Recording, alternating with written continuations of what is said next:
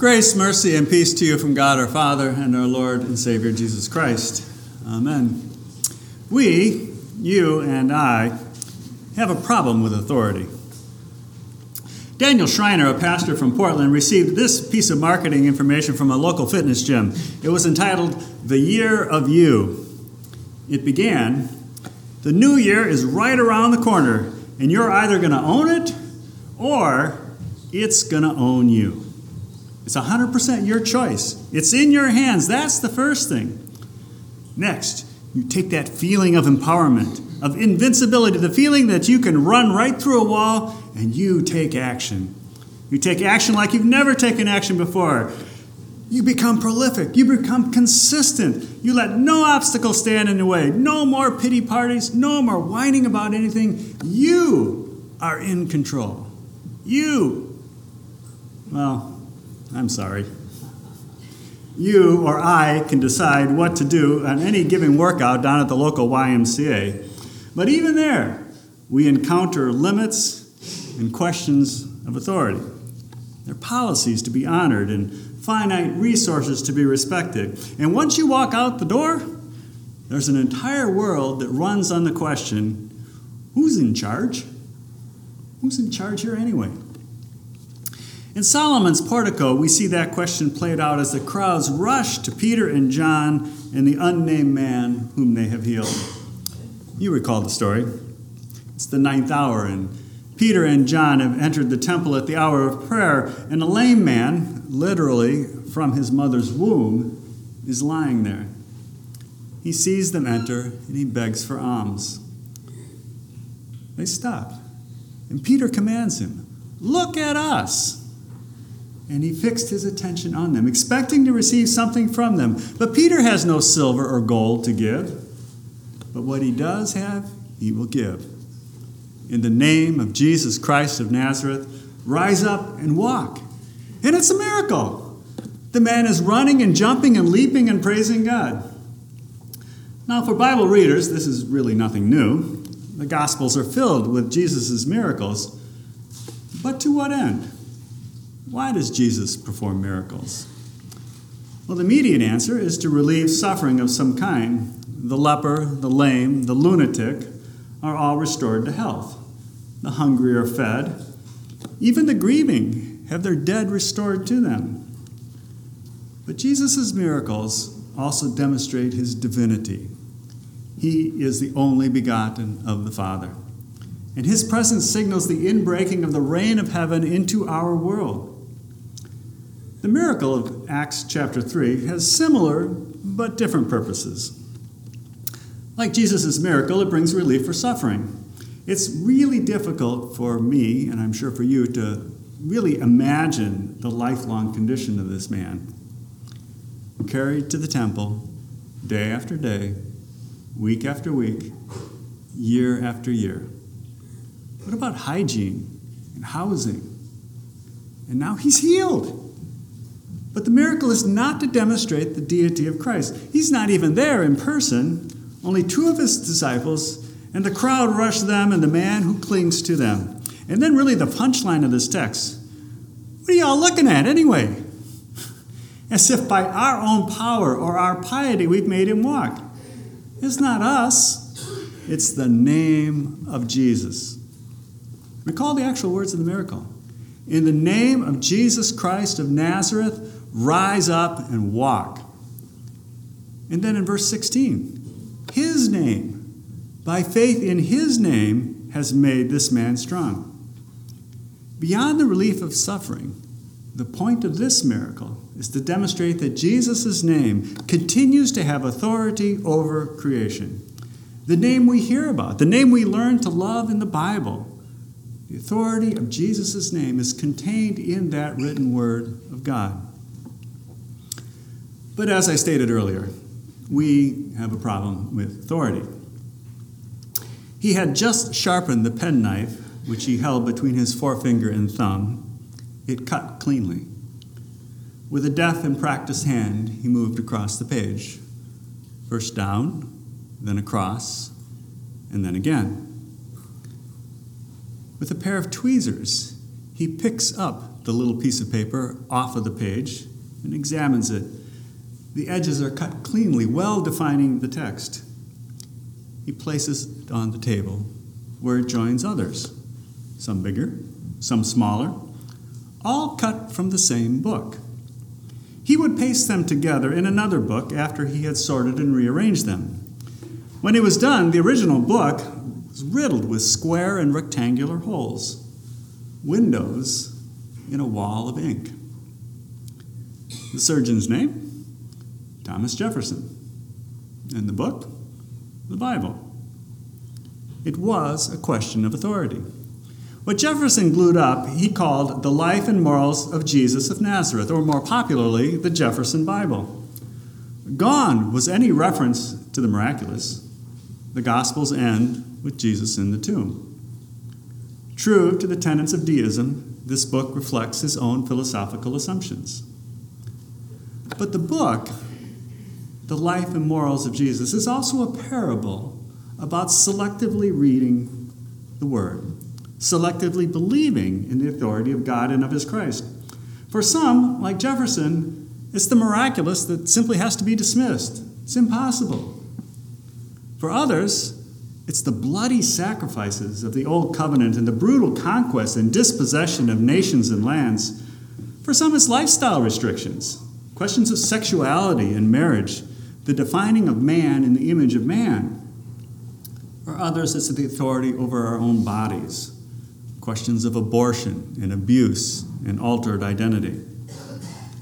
For all of these, there is a powerful, corrective gospel word in our text. Verse 13, the God of our fathers glorified his servant Jesus, whom you delivered over. The servant prophesied by Isaiah, behold, my servant shall act wisely. He shall be high and lifted up and shall be exalted. You killed the author of life, Peter declares, whom God raised from the dead. And then verse 18, but what God foretold by the mouth of all the prophets, that his Christ would suffer, he thus fulfilled.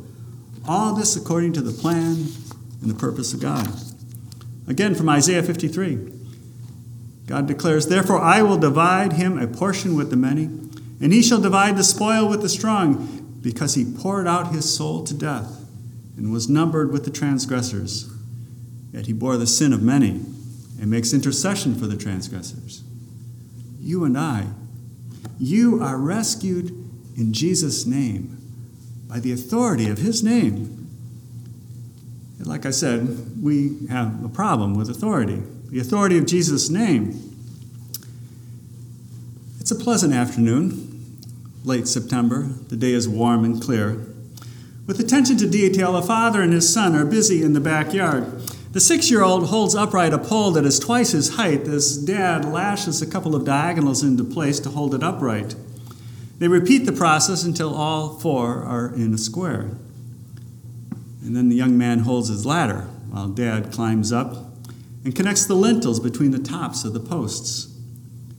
A light canvas is fastened to the inside of the frame, forming the walls, and now the roof. This is the challenging part, to find enough leafy branches. Hopefully next week will be dry. A Jewish family preparing for the Feast of Booths? No. They call themselves Old Testament Christians. They will fulfill what God clearly commands to keep this festival. Exodus 34, Leviticus 23. The Feast of Booths was celebrated also after the return from exile. Nehemiah 8 and Zechariah 14. They are living out the Old Testament ordinances. It's kind of an example from the edge, but it is reading Christ through the lens of the Old Testament. There are, however, other lenses, many of them more common to us. Liberation theology keys into the role of Israel's exodus from slavery and Jesus' aid to the oppressed. Millennialism twists a few key verses into an end-times reality that mirrors first-century Jewish myths. Dispensationalists find different paths to salvation over the course of history, and for many, the Bible is turned into a workbook for the moralistic, therapeutic deism of today. Again, there is a powerful, corrective, and gospel word in our text for this. Verse 20, that times of refreshing may come from the presence of the Lord, that he may send the Christ appointed for you, Jesus. Literally, the hand-picked Messiah. He is the only lens through which to read and understand the Bible. He's the interpretive key to Scripture. Notice Jesus' own use of Scripture in the Gospel reading. These are my words that I spoke to you while I was still with you, Jesus declared, that everything written about me in the law of Moses and the prophets and the Psalms must be fulfilled.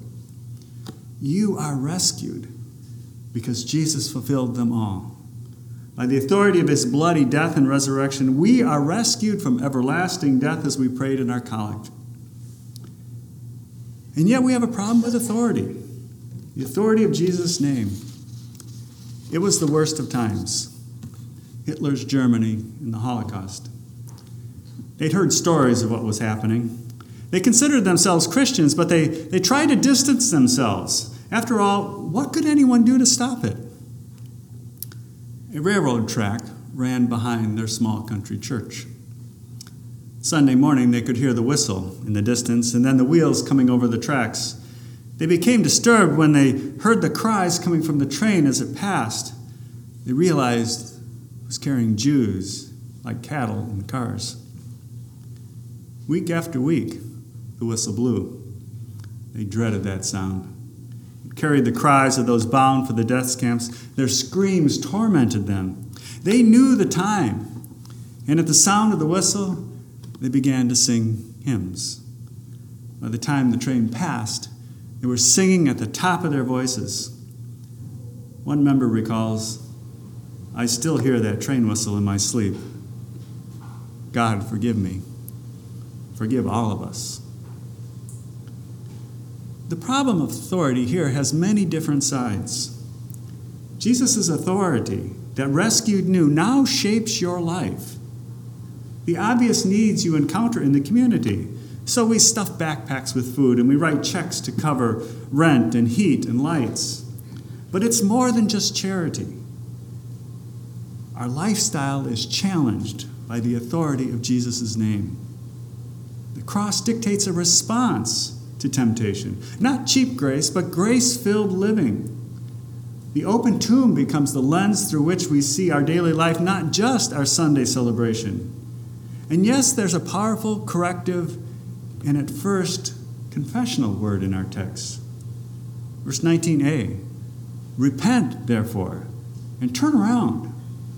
The U-turn on your bulletin cover. And then that wonderful purpose clause, a gospel clause, that your sins may be blotted out. It's not a common word in the Bible. It means to wipe away, leaving no trace whatsoever. You are rescued in Jesus' blood that wipes away every sin, that you may live to him. It's a question of authority. And yes, we have a problem with authority.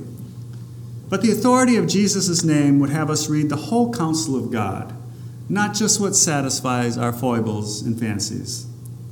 The authority of Jesus' name becomes the lens through which we read and learn the word given to us. He interprets the things written about himself in the law of Moses and the prophets and the Psalms. And the authority of Jesus' name empowers us to live out that authority in God-pleasing lives. What we have freely received, we freely give. Because the authority rests in this. The name of Jesus rescues us from everlasting death. Amen. Now may the peace which surpasses all understanding guard your hearts and minds through faith in Christ Jesus to life everlasting. We stand to sing the final verse of our sermon hymn as our offertory.